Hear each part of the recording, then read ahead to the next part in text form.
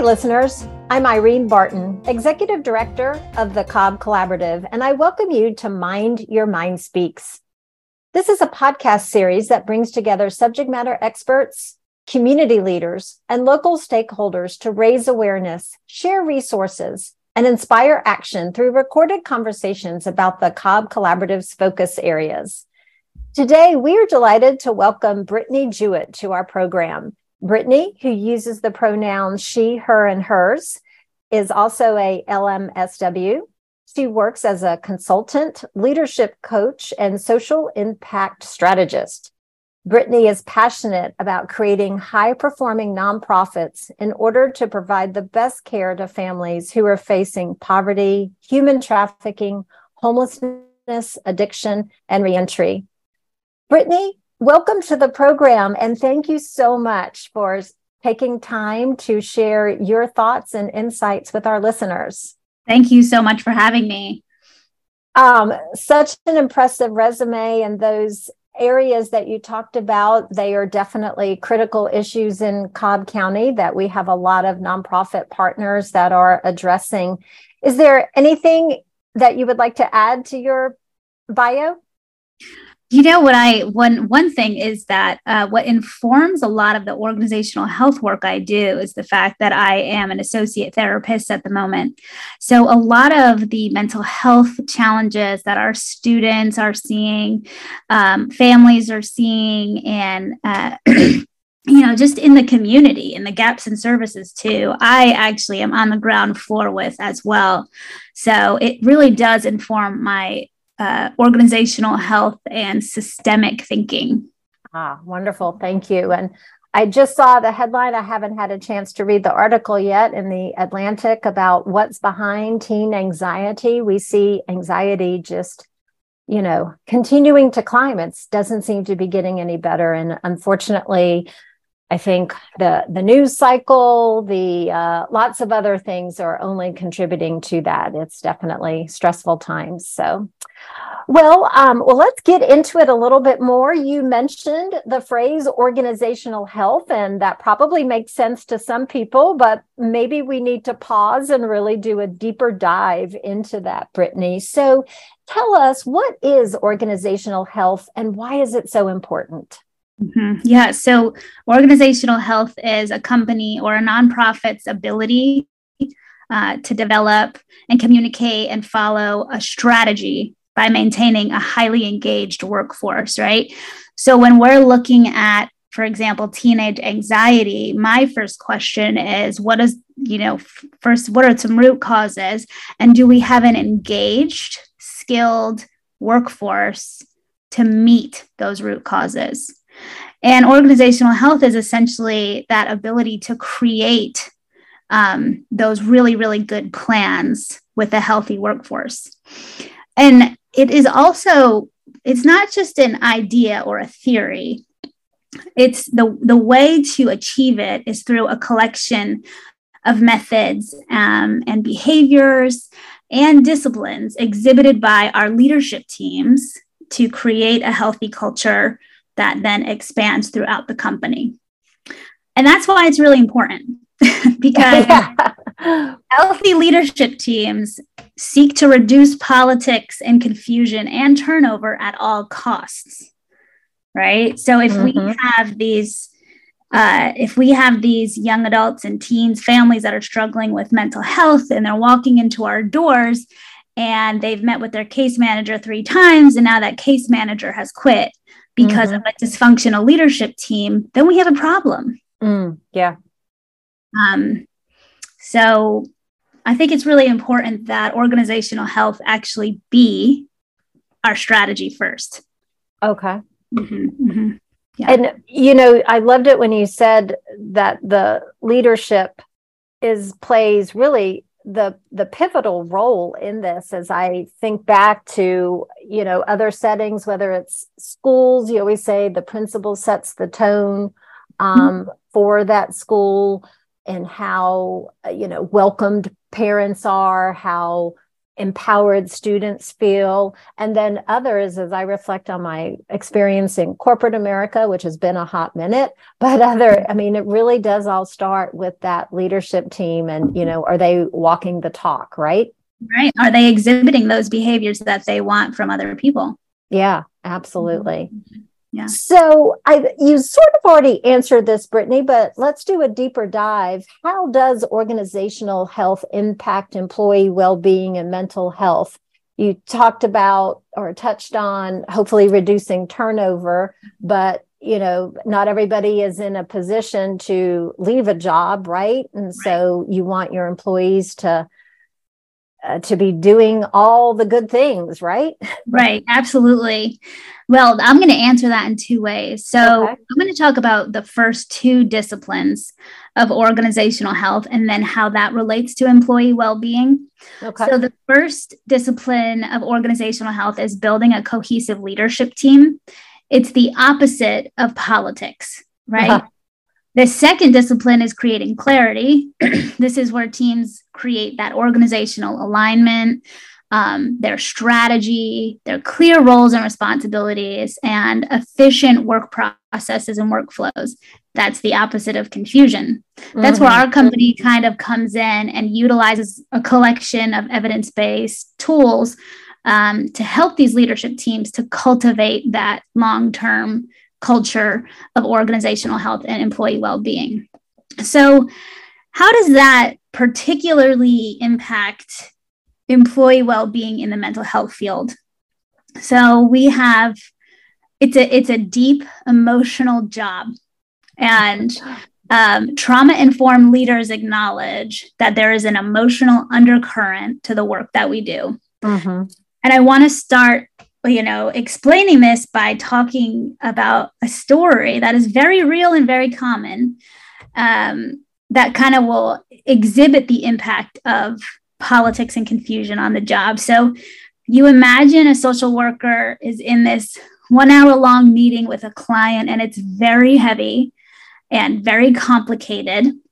And the family is particularly struggling, let's say, with homelessness and trauma. Okay. They leave that meeting feeling drained, exhausted, possibly a little bit traumatized. And then their manager drops into their office and asks them to do a new task and a new way of reporting that seems to be a lot of work, So they have no idea and no context to why they're being asked this. There was nothing communicated from the higher ups. There was no new organizational approach that explains this new type of work. And they ask more about it. So, well, tell me a little bit more about why we're doing it this way. And so then they get shut down. And it's just like, what? It is what it is. Yeah. Right? So that they do what I asked. Yeah. Right. We're all tired. We all got this going on. So then they go into their coworker's office and start gossiping about the weight of the new policy and then the lack of communication around it. And then the frustration goes without it ever being addressed. So here you have an emotional job compounded by politics and confusion from the top down. And it's so common, but people really don't stop to think, what is the very first key behavior in this story that needs to change, right? We look at this and we're like, this is common and this is hard. But instead of addressing it, let's all just keep moving. But what do you think? What do you think is the very first thing in that story that needs to change? Oh, gosh, I didn't know there was going to be a pop quiz. Pop quiz. The leadership needs to understand what the staff person, what the therapist goes through on a regular basis. That is their job, and pick a better time to address administrative issues, and then give voice to why the change.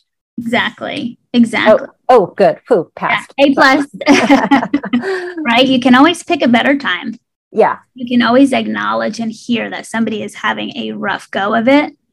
So that's one thing that I'm like, I find a lot. We're all just doing the work and there's this heavy policy side, but do we stop and ask, how are you doing? I saw you just got out of a tough meeting. Do you need to talk about this? Like, it's always work first. Yeah. And then we need that larger context of the communication around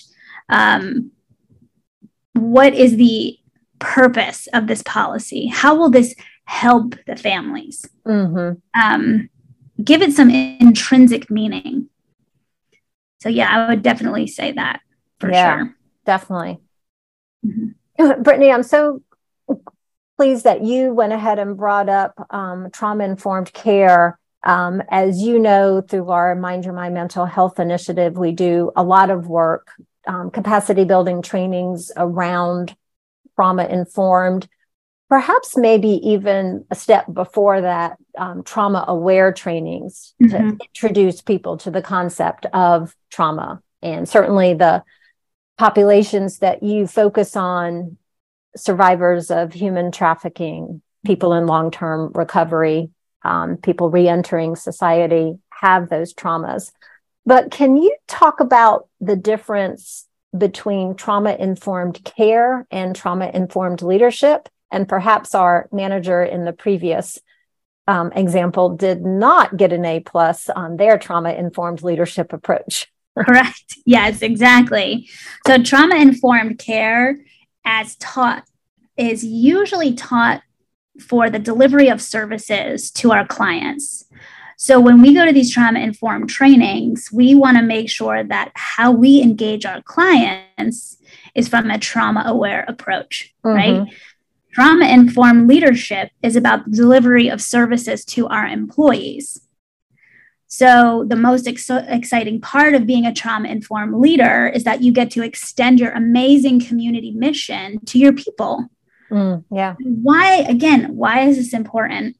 You know this, you do so much work with the ACEs, but 61% of adults have at least one ACEs. That means your workforce likely has trauma in their background. 16% have 4 or more types of ACEs.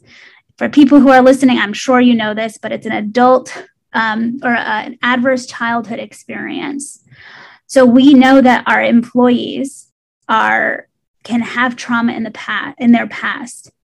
Do we want you to be their therapist? Absolutely not. They don't want that either. Yeah, right. But a trauma-informed leader, first, acknowledges the emotional undercurrent, and second, utilizes strategies to make the workforce psychologically safe. And if they don't, they inadvertently promote burnout and turnover. Yeah, definitely. Well, and I think that there's enough research out there that tells us, Brittany, that not only does a trauma-informed approach lead to better outcomes for clients, patients, but also is better for the staff, that they are more likely to see, well, first of all, they can see the outcomes in the people that they're supporting and serving, but then they feel that they are part of the solution, and also that they are valued themselves with whatever experiences they are bringing to work each and every day. Exactly. It's true. It really permeates the whole organization. Yeah, it does. So you mentioned you have this kind of menu of different programs and things that you bring to a company, whether it be a not-for-profit or a for-profit, around creating these environments. So what do you do in the case of like a leader who just is myopic to their own issues around, creating confusion and chaos and not being clear? Do you start with that leader, or do you still bring everybody together and hope that this person recognizes, oh, that's me? Yeah, this is a question I get a lot. And it's a really interesting situation that happens, because those that are myopic and they don't see the need to bring anybody in. Sure. Yeah. So I am often contacted by an HR person or a CFO who sees it and has the self-awareness, but doesn't have the tools or the methods to change. And if there is a particularly stuck and non-self-aware CEO, I will give the effort into coaching and see how that person can be developed through leadership training or development, moving through some of those critical coaching skills like their mindset, skill set, and tool set. Mm-hmm. And sometimes people cannot, they maintain that state and they cannot see it. But the leaders that I am really most excited about working with are the CEOs who see it, see all these different things at play. They want organizational health. They lead from the heart. They really care, but they don't know how to systematize it, right? Yeah. They don't know how to make a strategy out of it. They don't know how to make a method out of it. And those are the folks that have the most growth, right? And it's the same thing when people come to therapy. You can either come to therapy and be really willing to look inward, or you can come to therapy and maybe not be willing to do what it takes to see the change you need in your personal life. Mm-hmm. The difference is that you use therapeutic tools for one, and the other you kind of use more behavioral executive coaching type tools. And therapists often, I think, are great coaches because they know where the line is. Mm-hmm. So they know where to not provide therapy and to a CEO, and they know where to stop that off. So yeah. Well, Brittany, you've mentioned you're a company. So how long have you been doing this? And let me add a follow-up. Is there a sweet spot in terms of client size, whether that's number of employees, budget size? Yeah, we work with all types of company, including corporate company. Mm-hmm. And the real sweet spot is leaders who lead from the heart and who might have heard me on this podcast say, this is exciting. Now you get a chance to extend your mission to your employees. That's the sweet spot. So we do nonprofits, we do corporate clients. The coaching that we do, I think, is probably the best, maybe most unique thing that we have to offer, because every team that is going to go through the change management process of organizational health is going to face implementation challenges. Mm-hmm. They're going to face those moments where they're still beating up against defense mechanisms. And some of their toughest employees are going to remain their toughest employees. And then they don't know what to do. So that we have coaches that can help them work through that. Yeah. Mm-hmm. And this is, to answer your question, 5 years. Okay. How long into the 5 years? Yeah. I've heard you use the phrase burnout resilience and creating a culture around that. Can you expound upon that a little bit? Yeah. So if you'll notice, it's not burnout prevention. Yeah. I'm not sure in our societal context that fully preventing burnout is possible. I don't know if anybody would dispute me on that, but we can create a lifestyle where we become more resilient toward burnout with the choices that we make. But on that note, the most important thing when we think about leaders creating a culture of burnout resilience is that they need to create these statements, ongoing communication, that they are aware that there are systemic causes of burnout. Mm-hmm. What traditionally happens is they give us a class or a workshop that's like self-care, take a bath. Yeah. You employees are responsible for helping yourself. Yeah. But there are organizational causes of burnout, societal causes of burnout, economic issues, right? And so what we find is if you just put it on the employee to deal with burnout, then it's kind of like a flat out denial of people's reality. Yeah. So we want to over communicate the awareness that burnout is primarily systemic. Okay. Then as leaders, the key is to create a workflow with policies that allow people in the moment to prevent burnout and emotional exhaustion. So we always know what to do for a client post a mental health crisis, but do we have a policy or a system of what to do for an employee post mental health crisis? Mm-hmm. Are we acknowledging the ways that a crisis impacts our stress system and trying to put in the day opportunities to stop our stress from being in overdrive? Yeah. And that's a workshop we create it's called Burnout Resilience, just being able to identify these systems and workflows and causes systemically, but also our individual toolkits. Mm-hmm. Marrying both. Wow. Mm-hmm. I love that. And, it kind of reminds me of a phrase that I've heard one of our school social workers use a lot in terms of dealing with feelings and emotions and mental health. Like that is part of the human experience, right? To have all the feels. The trick is to not get stuck. That's the reality of the situation. And so I think, without putting words in your mouth, what you're saying is that the risk of burnout is always there because of all of these things, because the society that we live in, the environment we live in, perhaps also our family life, perhaps also the culture at our workplace. But to build that kind of coat of Teflon that you can withstand the heat is what you help to cultivate through your workshops and through these other supports that you bring to companies. Absolutely. And then to add that it is, and I just want my social worker, my peers to know that it is not just on you, right? Yeah. Take care of yourself. A warm bath and pedicure is not going to do it. So yes. It's the responsibility, again, of our leadership team to create that resilience. Mm-hmm. Mm-hmm.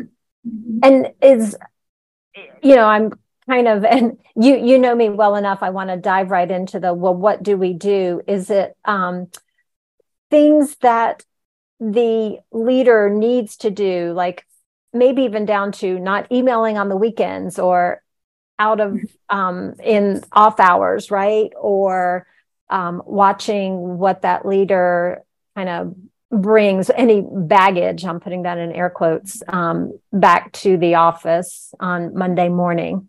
Yeah. So the very first session of our Burnout Resilience program looks at the mindset behind all of our behaviors. So if I'm fully transparently one-on-one with a leader, I would ask, why are you emailing on the weekend? Why can't it not wait? Mm-hmm. If they are creating a culture of prompt response, employees need to know what they're getting into. Yeah. I also want to know the mindset for the social worker as well as the leader. Why can't things wait? Mm-hmm. So if I have to have a client meeting and then immediately answer an email and in my whole workflow, I don't stop, I don't eat lunch, I don't take a breath. I want to know how you're thinking about something like that. Why can't we put a boundary in certain parts of our day? Yeah. To say that it is worth at least 15 minutes to calm down after that meeting. Mm-hmm. But with a leadership team, I really am digging into the mindset of the organization. There is this amazing book called The Addicted Organization. I think it's pretty old at this point, but it talks about how so much of our recovery settings often mimic, or some organizations often mimic, addictive behaviors, right? Mm-hmm. And we kind of just let them lie. We let them go.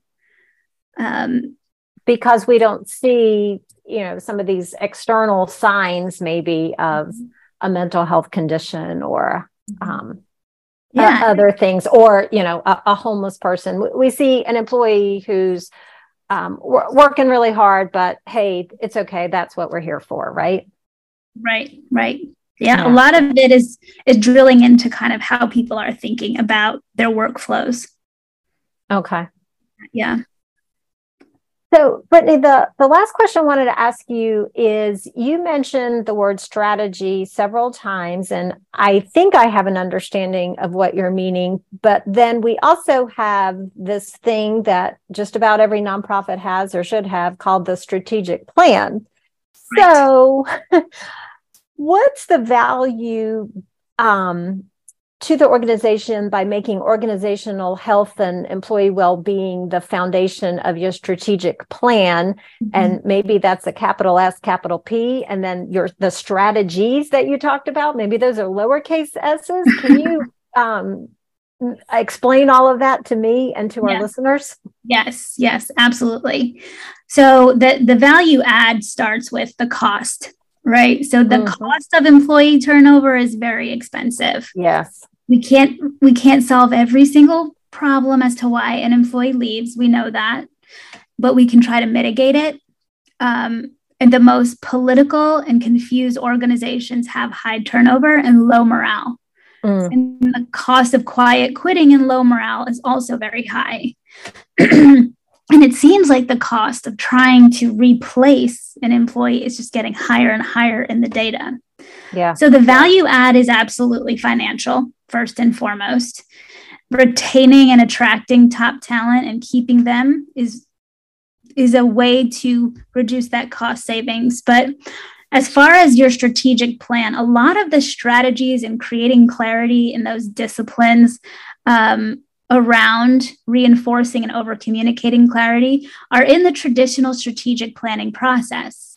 But what I think people miss the most is we're going to create this big process on our leadership retreat with the board over a weekend, and our folks haven't even weighed in on it.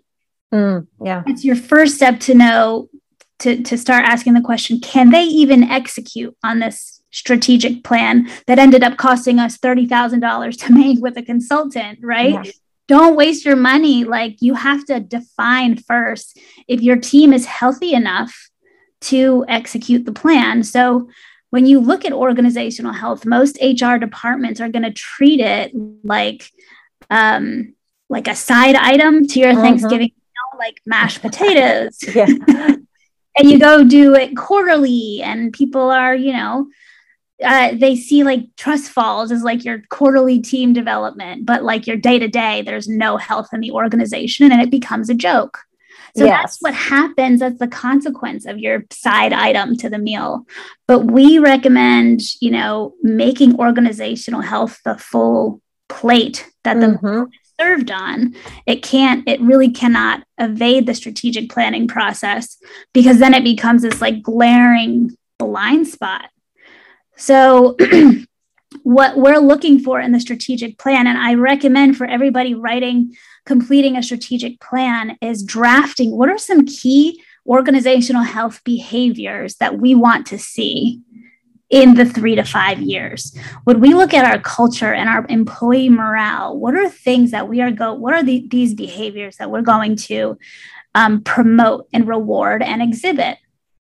And that starts permeating the change when you start walking that walk. And a lot of that is that vulnerability-based trust. So we work with companies who have that hard time making that shift from being really siloed, turfy, this is my work, or I can't ever be wrong, or then I'm going to get retaliated against. Those types of behaviors, you identify them as the things that need to change and start building a plan to change them. So that is as important as developing a KPI. Yeah. KPI. Yeah, definitely. And that should not go unchecked. And it shouldn't be saved for every 6 months. Right. Yeah, definitely. All right. Well, thank you. Wow. I'm like, sign me up. Yeah. Brittany, we've talked about so many great things. I'm looking forward to dropping a lot of these things in the show notes. But as our time together draws to a close, is there anything specific that we didn't talk about that you would like to give voice to? I think that sometimes the organizational health journey in and of itself can seem like an uphill battle and can feel really overwhelming. Mm-hmm.